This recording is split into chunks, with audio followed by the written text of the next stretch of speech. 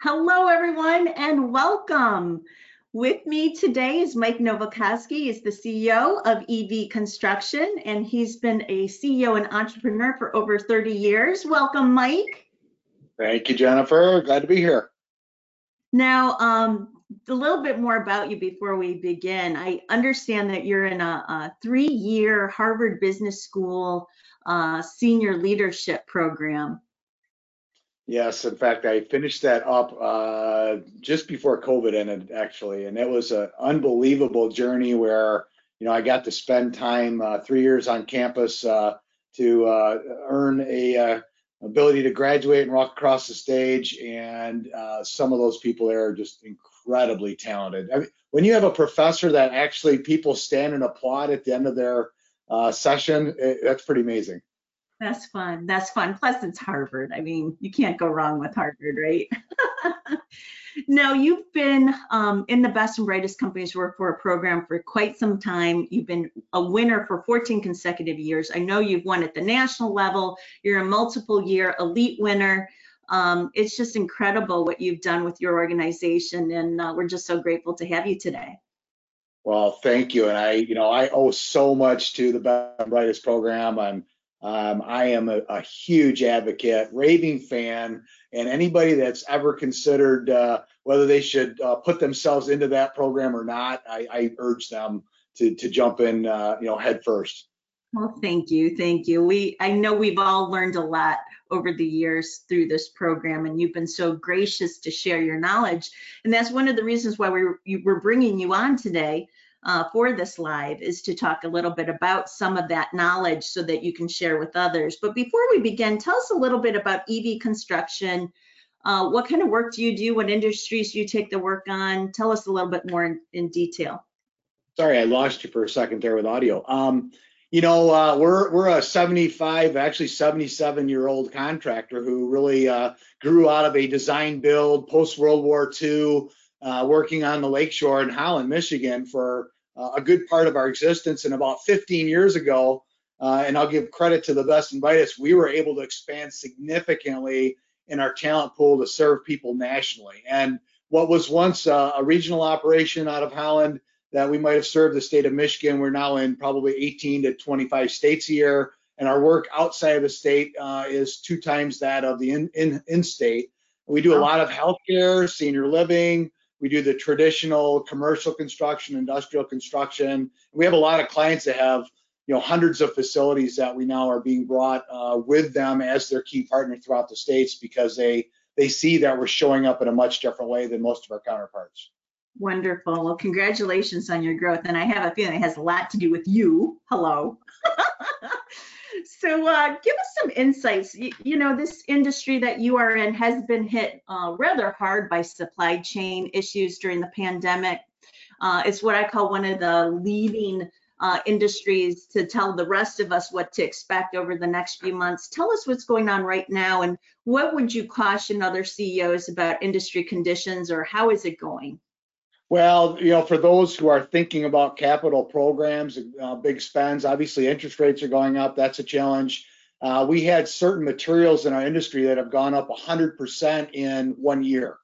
And that's really hard because we have pre-construction service department that basically will take the project that you want built and we'll put numbers on it. And it might take you 6 months before we break ground, and our numbers can be significantly off now. So it's take advantage of the work as quickly as you can get in the ground is one thing. But then on the other hand, what used to take 8 to 12 weeks to get structural steel for buildings now can be 8 to 12 months. People like Amazon fulfillment centers who are building these multi-million square foot facilities, and they're building dozens of them, have bought up all the capacity in the steel plants. So we're left to fend for our own projects through mom and pop steel shops and things. So it's getting really complex. The other thing that's really just exacerbated based on current economic conditions is we already had an issue with labor in the construction industry.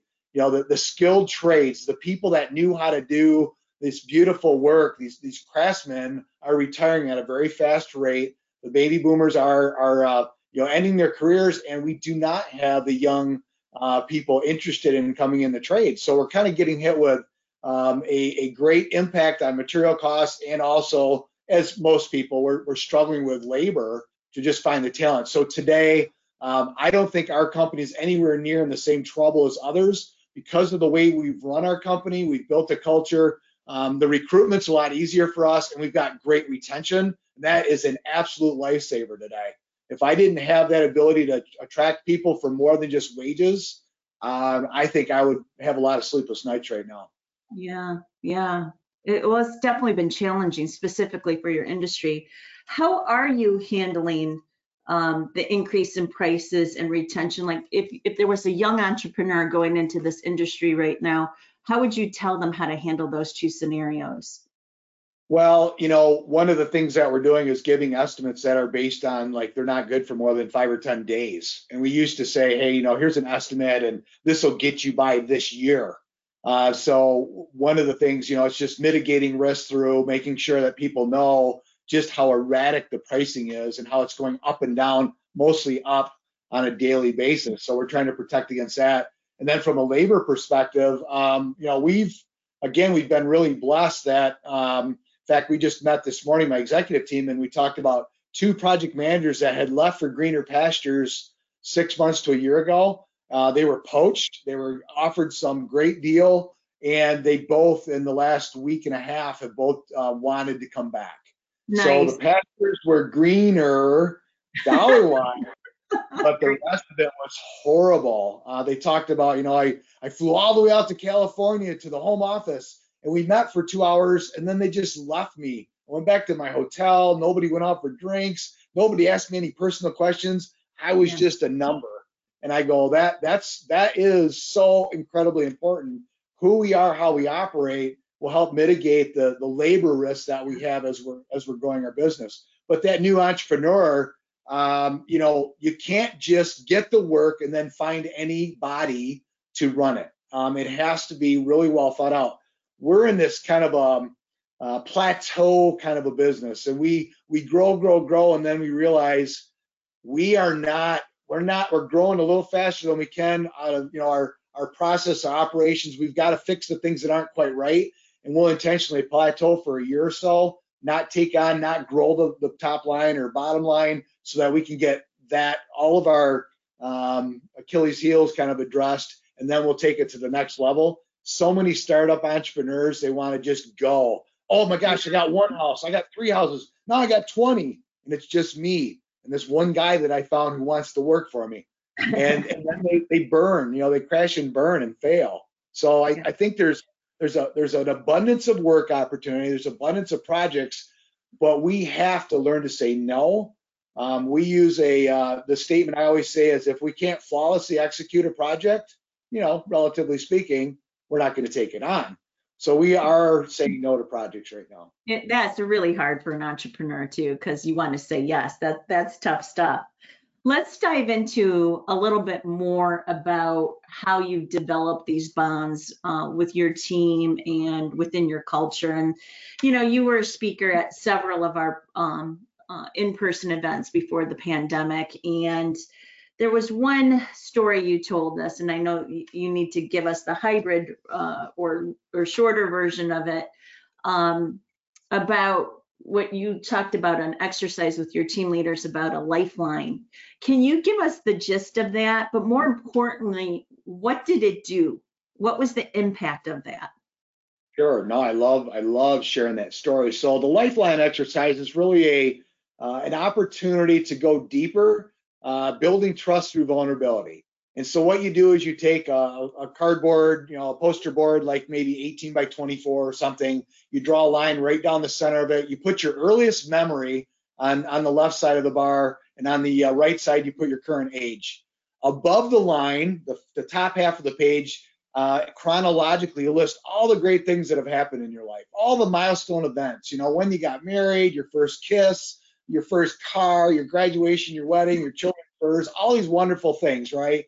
But then below the line, the thing that we hide from the world are all the tragedies that we suffered through along the way.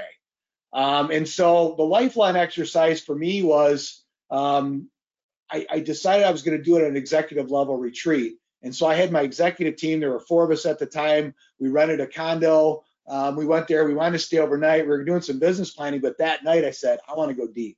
I want to get to know you people better, and I want you to know me better. And so I introduced the Lifeline and gave them a description of what it's supposed to look like. I gave them about an hour to fill it all out. And there's a lot. I mean, if you want to put your whole history on a piece of paper and you do it thoroughly, it could take days, right? Anyway, I gave them an hour, and I decided to go first because what I learned was I will set the tone for how deep everybody will go. So I was going to put myself out there and go vulnerable. So I put my Lifeline. It's really colorful, and it's got all kinds of like little sketches and drawings and things. And so I started walking from the day I was 5 years old, my first memory of finding a buffalo head nickel in this dry lot, all the way till I think at that time I was 40 years old or 45, something like that. Anyway, I paused when I was 13, and I told a story about my younger brother who was 11 and I and a friend, and we went swimming in this pool that night in the summer, and we were coming back to have a sleepover at my house. My friend crossed the street first, my brother crossed second, and I watched him get hit by a car and got thrown off. The bike was crushed. He laid in the streets, a broken body, and a day or two later was pulled off of life support. And I started to relive that experience in front of this group of peers, my executive team. I was tearful. I was having a lot of struggle with it. And what I shared was from that moment forward at 13 years old, I was convinced that I disappointed my mom and dad. I lost my brother on their watch, and by golly, I'm gonna do everything possible to make them proud of me. I will never fail. And that put me on a track as a leader, that first to go to college in our family, first to get a good job, first to climb the corporate ladder, take on an officer's role. And I told my guys as I was giving them the story, and they're like, oh my gosh, no wonder Mike's the way he is. Like he took this trauma as a child, and it started to define who he was as a man and as a leader. And I didn't learn any of that until I was probably 35 years old when I started to do some therapy work around it. But the cool thing was I spent my 20 minutes going over my Lifeline. When I got done, I said, all right, who wants to go next? And they're like, can we have a little bit more time? I go, well, what? And what I didn't understand was they did their Lifeline like high level, news, sports, weather, all the fun stuff we just talk about freely with people. And they saw me share really deep. They decided they needed to flesh out their map, their Lifeline, much more detail. So in the end of that story is one of those executives is my youngest brother, who's 12 years younger than me, and he was an exec at that retreat. And he looked at me afterwards and he says, obviously I've known you my whole life. So I have no idea who you were and why you were the way you were. And this is my own flesh and blood who I'm working alongside for at least 10 years at that point.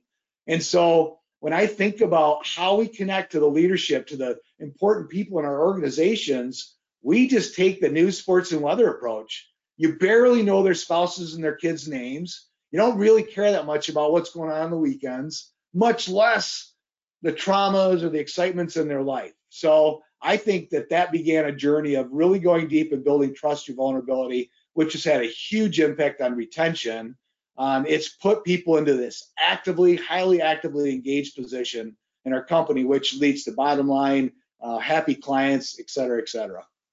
Well, we're all people first. We're all people first.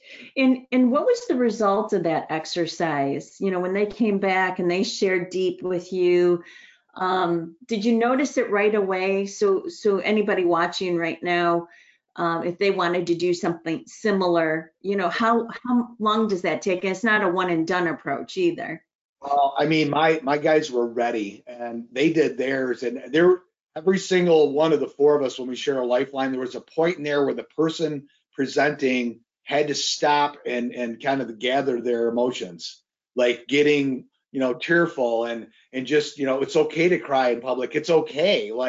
But we did that. And what we learned was it was so incredibly powerful. We wanted to code the rest of our business like that. And we went right into a retreat, I think that fall or maybe that next spring, with a group of field leaders, field superintendents, field managers, and our executive team, and did a similar deep dive, not a Lifeline, a different activity, but it also led to people hugging each other the next day and saying, now get, two, say 50-year-old male construction workers hugging each other at the end of a day and a half session saying, I love you.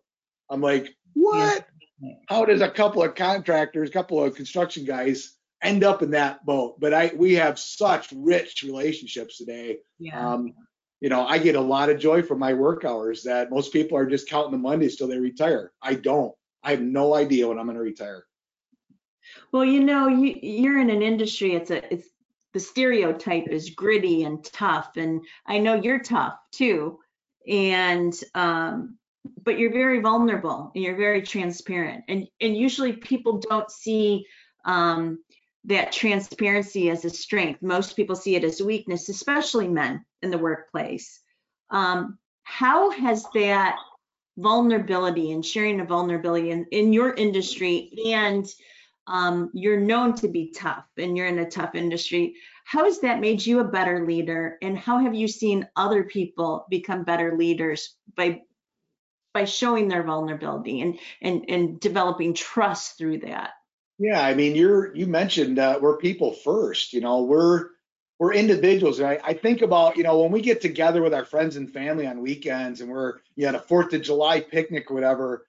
It's all about telling the jokes and making fun of each other and sarcasm and all these different things that people kind of get vulnerable and lively and have great relationships. When we get to work, we have this stoic, I'm not supposed to show any emotion here. I'm not supposed to care too deeply. I can't say anything. Jennifer, your hair looks great today because it might be inappropriate or whatever, right? Yeah. But I look at my vulnerability, and I think the biggest thing it did was it leveled the field of human beings, human doing things together, right? And instead of Mike, the CEO, in an ivory tower, it's Mike who just admitted that he got pulled over speeding, and that's why he's late for work. And they're like, oh, he didn't have to share that, but he did. Yeah. And so when I share like Hopefully that, you don't have too many of those tickets speeding. well, I didn't get the ticket. I got pulled over. But the point is that when I'm willing to truly share who I am, others follow suit, and it takes away the title. It takes away the fear. I remember I had a guy when I was maybe a 20-year veteran, and I was a president, and another 20-year veteran that we started together, worked in our fab shop, Kevin, and he still was nervous to come into my office and talk to me. I'm like, dude, we have worked in this company. We almost started the same day. It's just me, Mike, and you're Kevin. I have this job. You have that one. Together, we're going to do great things. And so whenever I make myself vulnerable, I become approachable, relatable, and not scary. Now my message isn't I'm ruling from above. I'm coming out like Moses with the 10 commandments. Instead, I'm just sitting there with throwing out ideas and building upon it. And we all collectively go forward at the same level almost. And so I think flattening out that company of a couple hundred people, and Mike's not any more special than the next guy. He puts his pants on the same way, whatever, or gal. I just think it makes life a lot easier and a lot less scary. Well, and I think that goes to your retention that you've had despite the industry that you're in and despite the pandemic. That goes hand in hand. And I wanted to dive deeper into that because of how good you do things in your organization. I think it's important for others to know that so that they can do the same thing within their cultures and their organizations. There's been a lot of struggles lately when we survey CEOs of the best and brightest. A lot of struggles around hybrid work, cultures with hybrid work, subcultures where some team members are in person, some team members are on site in person, some team members are remote, schedules, subcultures because of that, and there's this group and that group. And have you had any experience with any of those issues at EV Construction, or are you all in person? Are some hybrid? Tell us a little bit about that and the digital culture that you're creating, if you are. I am all about physical energy exchange, like being together. And as much as a lot of my peers and different owners that we work for decided to go remote, and in some cases have decided to stay remote with a great percentage of the workforce, I feel sorry. I feel bad for them because I look at these people who are journeying through their life in this career, wherever it is. Now they're doing it alone in their office. Sure, they can walk the dog when they want and they have this flexibility, but I think that there's a mental health, social and mental, emotional well-being that people haven't seen yet, and it's not going to come out for a number of years, where people are going to retire earlier because they don't have job satisfaction, they don't have the relationships, so their emotional well-being is going to be different. So our company, we abided by the rules, and we socially distanced. We worked remotely when we could, but as soon as we could, find that line or that crack where we could get back together, we did. That's not to say that we don't still have some remote, but our remote people today are actually, because we've grown nationally, and in order to find the best talent, instead of forcing people to come to West Michigan to move their family and everything, we've said it's fine for you to work from where you are. I don't think those people are going to be as closely connected to our company as the rest of the individuals. I feel like they're going to get 60% of our culture. That's it. They can't come over for a holiday party or for a quarterly meeting or something and really develop the relationships and feel the energy. There's nothing like that, bumping into another person at the water cooler and having a conversation about something that leads to, instead of a 3-minute conversation, a 20-minute conversation, right? Those don't just actually happen. So although there's plenty of opportunity for us to use technology, for instance, we do municipality meetings, rezoning meetings, and we used to go there and sit in the room and listen to all the other stuff. And then our project came up, and now it's like, hey, you can join via Zoom. It's like, all right, I can be eating dinner, stop for 20 minutes. There are some advantages, and I would just say that is our challenge moving forward as CEOs, is finding a way to engage those remote people and being creative and using ingenuity. I know we just published a digital and hybrid team bonding guide to help with that, and people sharing best practices, but that is the next big challenge. But let's shift gears. Let's talk about engagement and retention. We talked a lot about engagement and your style for doing that, and retention. Outside of transparency and building trust, what other tools are you using for recruitment, retention, and engagement?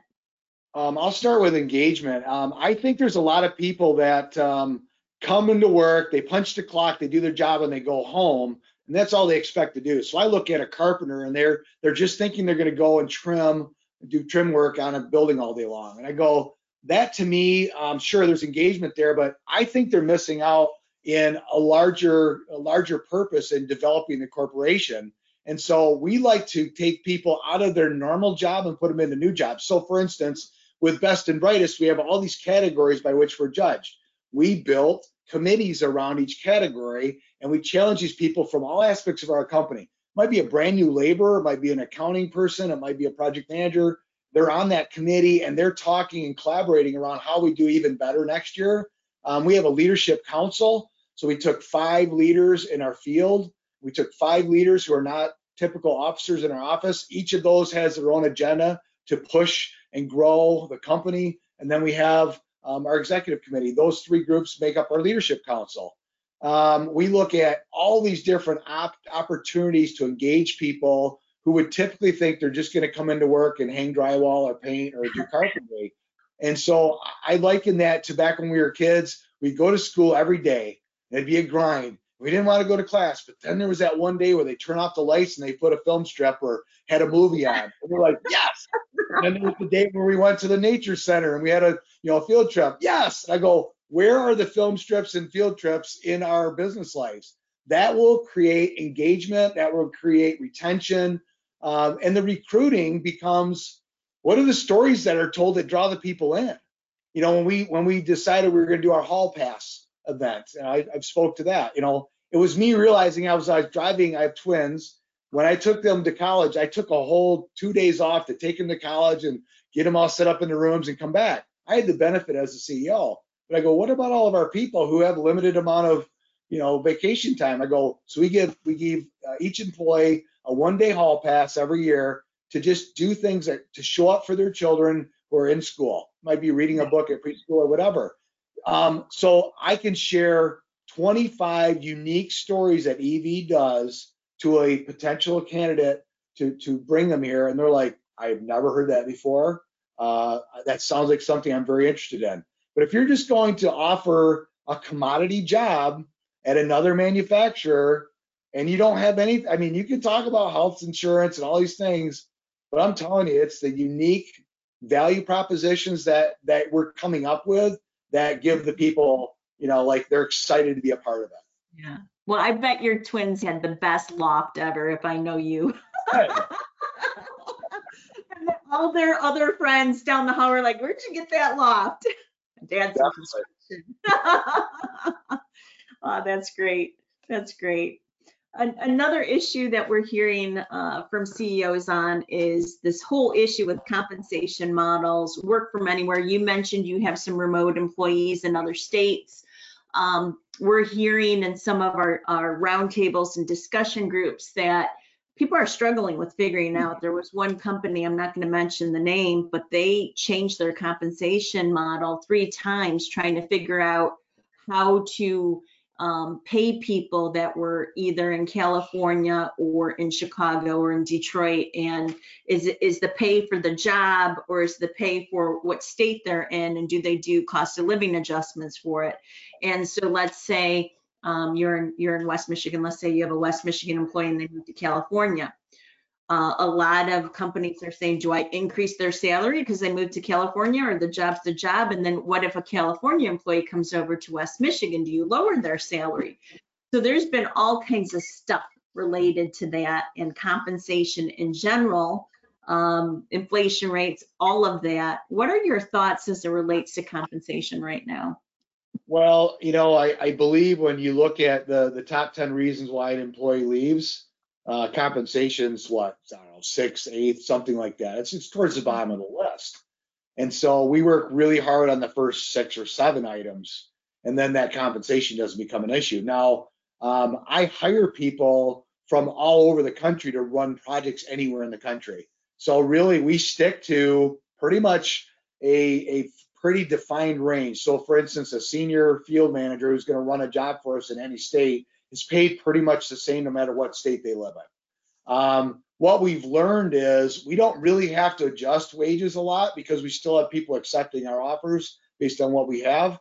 Maybe some of that is a story I can tell them about who we are, how we show up for them, how we're employee centric, and maybe they're willing to come in for a little less than they might have otherwise. But right now the idea of a retention bonus horrifies me. To go, we don't want you to leave. Here's a big chunk of money just to make you happy. I go, if that's what you have to do to keep a person, then there may be more trouble. And again, the long game is culture building, because I think once they can't imagine life outside of your company, then pay doesn't become an issue.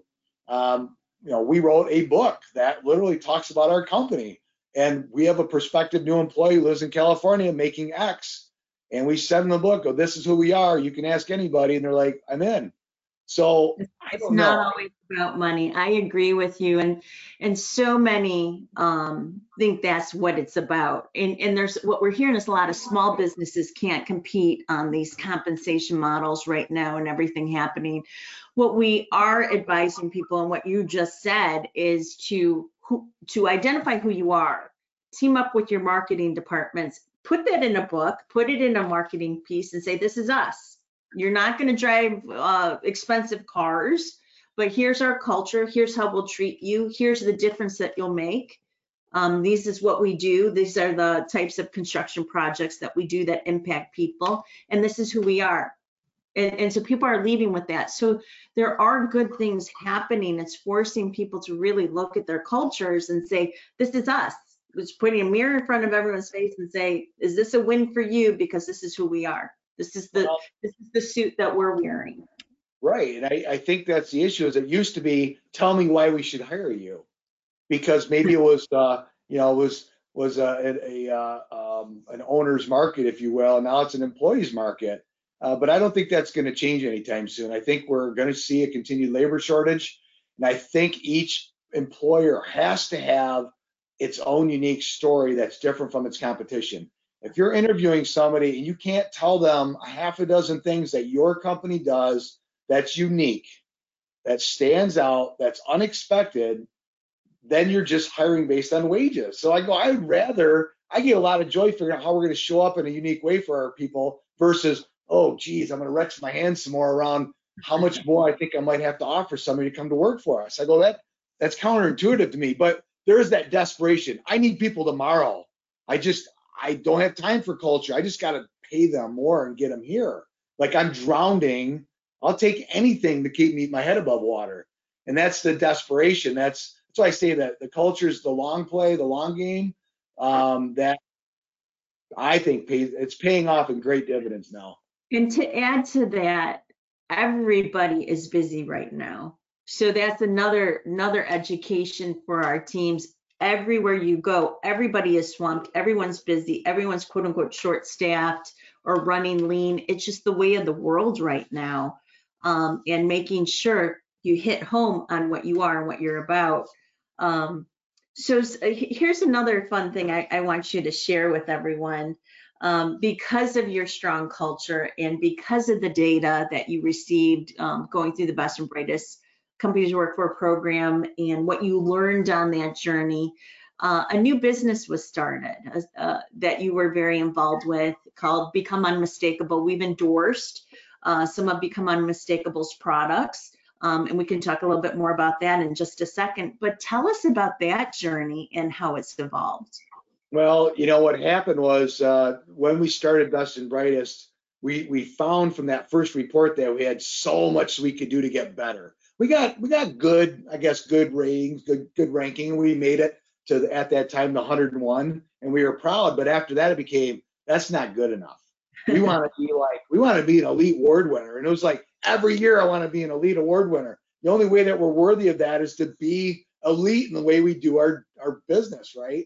And so we started to push to get really creative on how to solve problems in a unique way. Well, we did started figuring out, and we started having different leadership groups asking us if they could come in and interview us and listen to our philosophy around employee engagement and retention and all these kinds of things. And so on a weekly basis, I was spending 2 to 3, 4 hours sometimes just giving away our secrets, right? or sharing our special sauce, to the point where we had a strategic planning session, 3-year strategic planning. We said, you know what, Mike's getting taken away way too much, these 4 or 5 hours, whatever a week.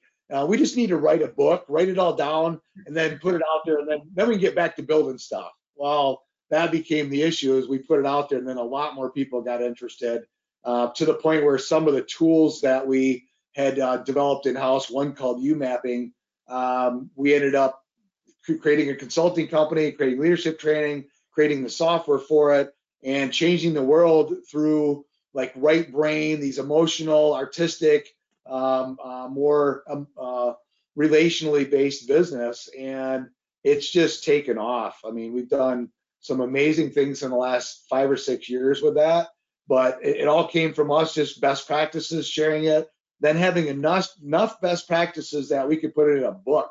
I thought, wow, that is pretty cool. I never planned on writing a book, but we did that, and now we're sharing that, and we've monetized it. That's even better. Good for you. Good for you. And you are building things. You're building people, which is fantastic. So let's talk about that, because one of the areas we've been hitting home on our surveys is people hate performance reviews.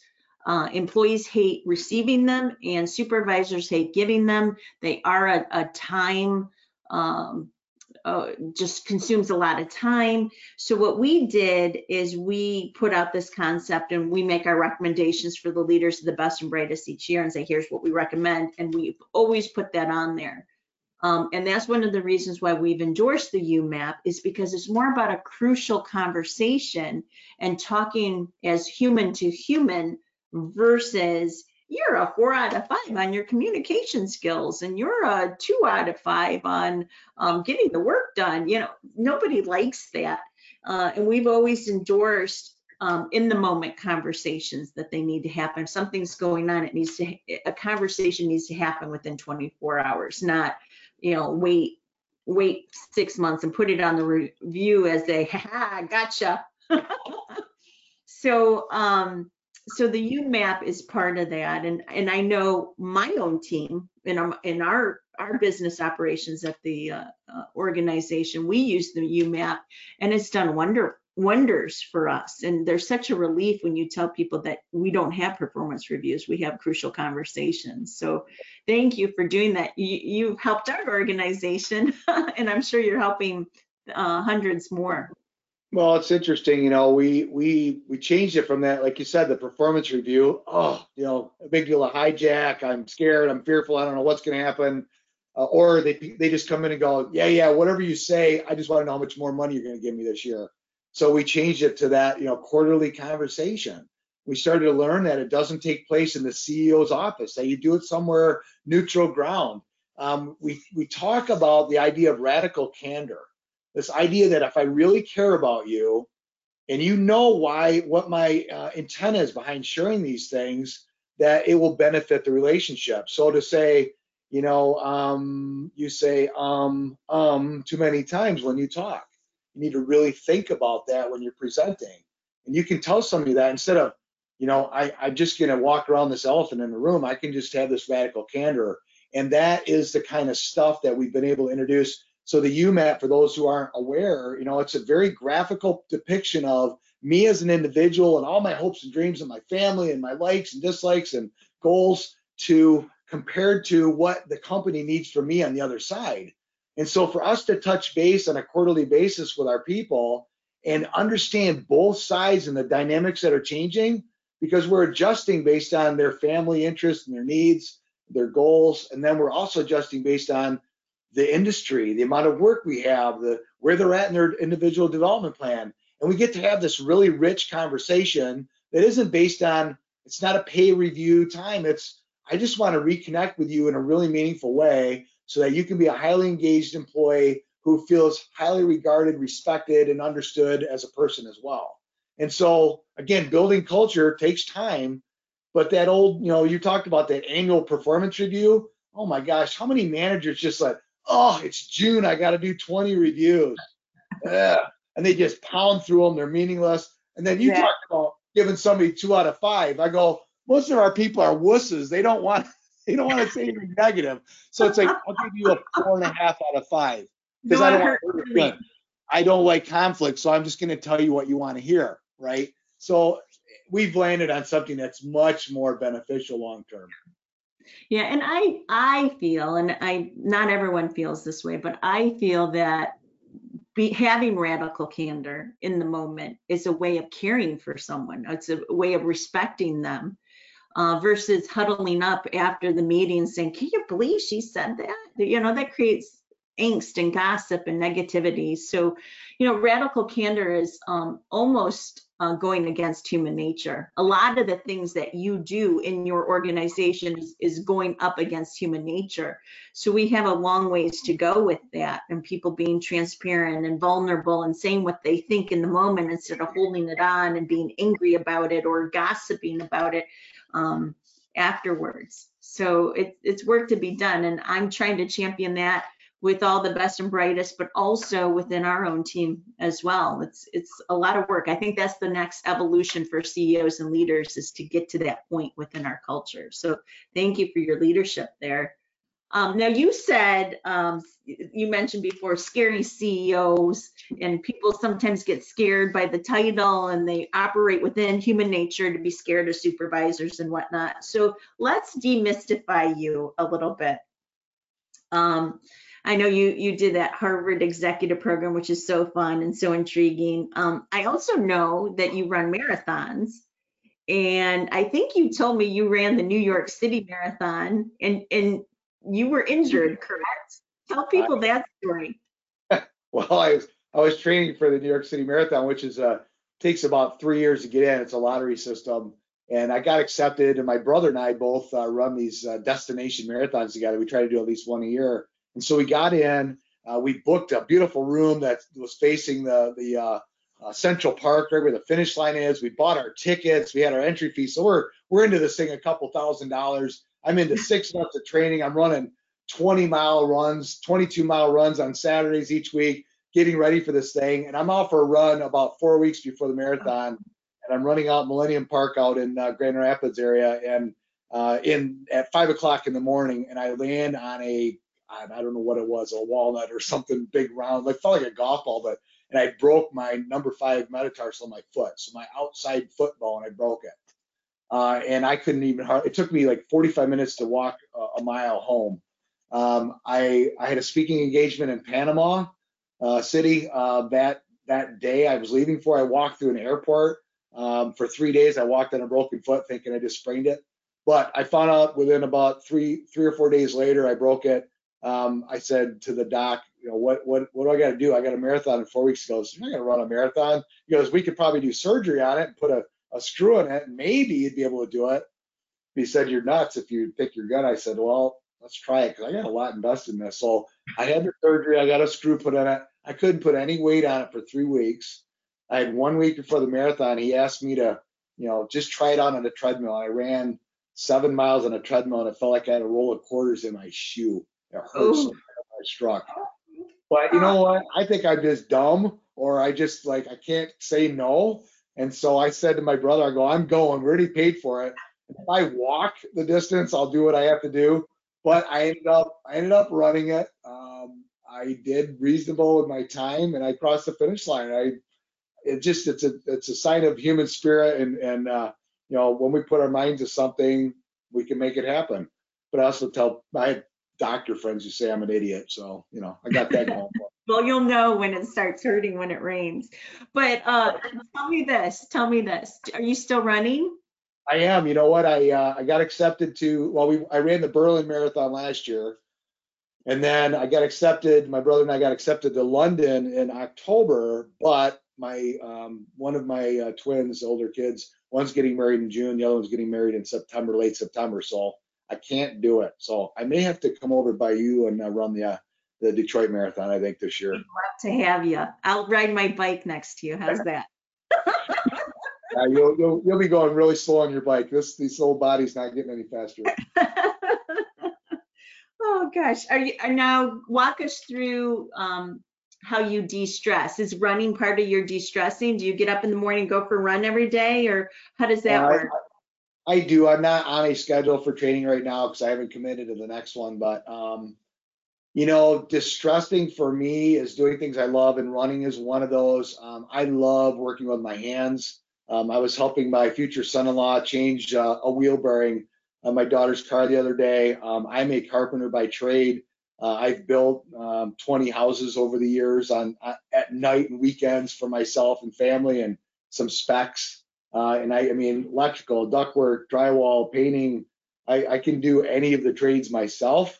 Now I'm having a house built right now that I'm just being the general contractor on, but those are all things that are really good for me. I think just taking moments to myself is really important. So the idea of 1 day a month where you just disappear, don't tell anybody. I know there's not many people listening right now, but probably every other month, I'll go to a movie in the middle of the day. Good for you. Like 12:30, 1 o'clock showing. I'll get a bucket of popcorn and I'll watch a movie. And I'll have a bunch of guilt because I don't want to get caught. But I'm like, you know what? I need to just, de-stress. And turn the brain off. That's very good advice for other people listening right now. And I actually give that advice when someone on my team is going through something at home and they have a lot of stress at home and they have their job. I will literally say, take next Tuesday, take a couple hours or half a day or whatnot and go hide somewhere. I said a movie theater is a great place because you forget everything for a little bit. It gives you that mindfulness that you need, and then you can get back to it. That's great advice. Never be ashamed of that. That is fantastic. Well, the other one that I would share, and it's important to stay connected. I don't want to be an empty nester and have my wife go, "Who are you?" Right? So working on my relationship as hard as I work on my business is important. So this idea that once a month we get together and do a couples massage, a 90-minute massage. And it's just so look forward to it. We always start at noon and it's done by 1:30, and it's just this reprieve from the world. It's a little mini date during the day. It feels so incredibly good. And for the money, there isn't a better date that we look for, and we put it on the calendar. So it's just taking care of yourself. Also very good advice. All right, I got some rapid fires here. Your favorite band? My favorite band, I grew up with The Doors back in, I was grew up in the 70s, but the 60s music was it. Anytime I hear one of those songs, I crank it up. There's still bands now, but they're That's good why ones. you get pulled over by the police. All right. Favorite meal? What's your favorite dish? Oh, I love a really good wood-fired pizza with artichoke, sun-dried tomato, and mushroom. Oh, Sounds delicious. Sounds delicious. Now that's vegetarian. Are you a vegetarian? I'm not. But I eat chicken, fish, but I don't really eat red meat for the most part. Yeah, that's because you're an athlete. You got those marathons to run. Um, what's your mantra? I like the being award worthy in all that I do. And that means worthy of Father of the Year, Husband of the Year, Employer of the Year, Neighbor of the Year, whatever it is. I love using that to vet my decision. Hey, the neighbor's trash can's rolling around in the street. Is that my job to do? You know what? If I'm worthy of Neighbor of the Year, I get out of my car and I take care of their trash can. So So that's very wise, very wise. Couple more questions here. How do you define happiness? it is not has nothing to do with money. I know that to be true. I think happiness for me is seeing others thrive, and I got to be a part of it. That's happiness for me. Happiness is when you're doing something joyfully and you lose track of time. It's those little moments in life where my wife and I look at each other as we see our child do something spectacular, and we look at each other and go, "We did that. That is so cool." Gives me great joy. Leaving a legacy. So tell me, how do you want to be remembered? Um, I like the selflessness, but Mike's goal was to show up at 100% in all that he did, that he kept his commitments, and that he worked really hard in service to others to try and make in particular the 40-year journey that each of us would maybe have in the work experience, to make that journey special for all. And if I can leave a mark in the world where businesses can find a way to treat employees in a different way, where they thrive through 40 years instead of feeling like a prison sentence, that they have joy through their career, then I feel like I left a good legacy. Well, and that is why you are here with us today, sharing your knowledge, because others can glean so much from it. Mike, thank you so much for your leadership, for all that you do, not only for your team, but in the community, as well as sharing your knowledge with others. We can't thank you enough, and thank you for joining us today. Thank you. It was such an honor. I enjoyed it very much. All right, now go run 20 miles. All right, thank you, Mike. Bye, everybody. Thank you so much for joining us today. And please take one of these things that Mike shared with us and apply it to your own work life, your own team, or your own personal life. Go have a great day, everyone. Bye-bye.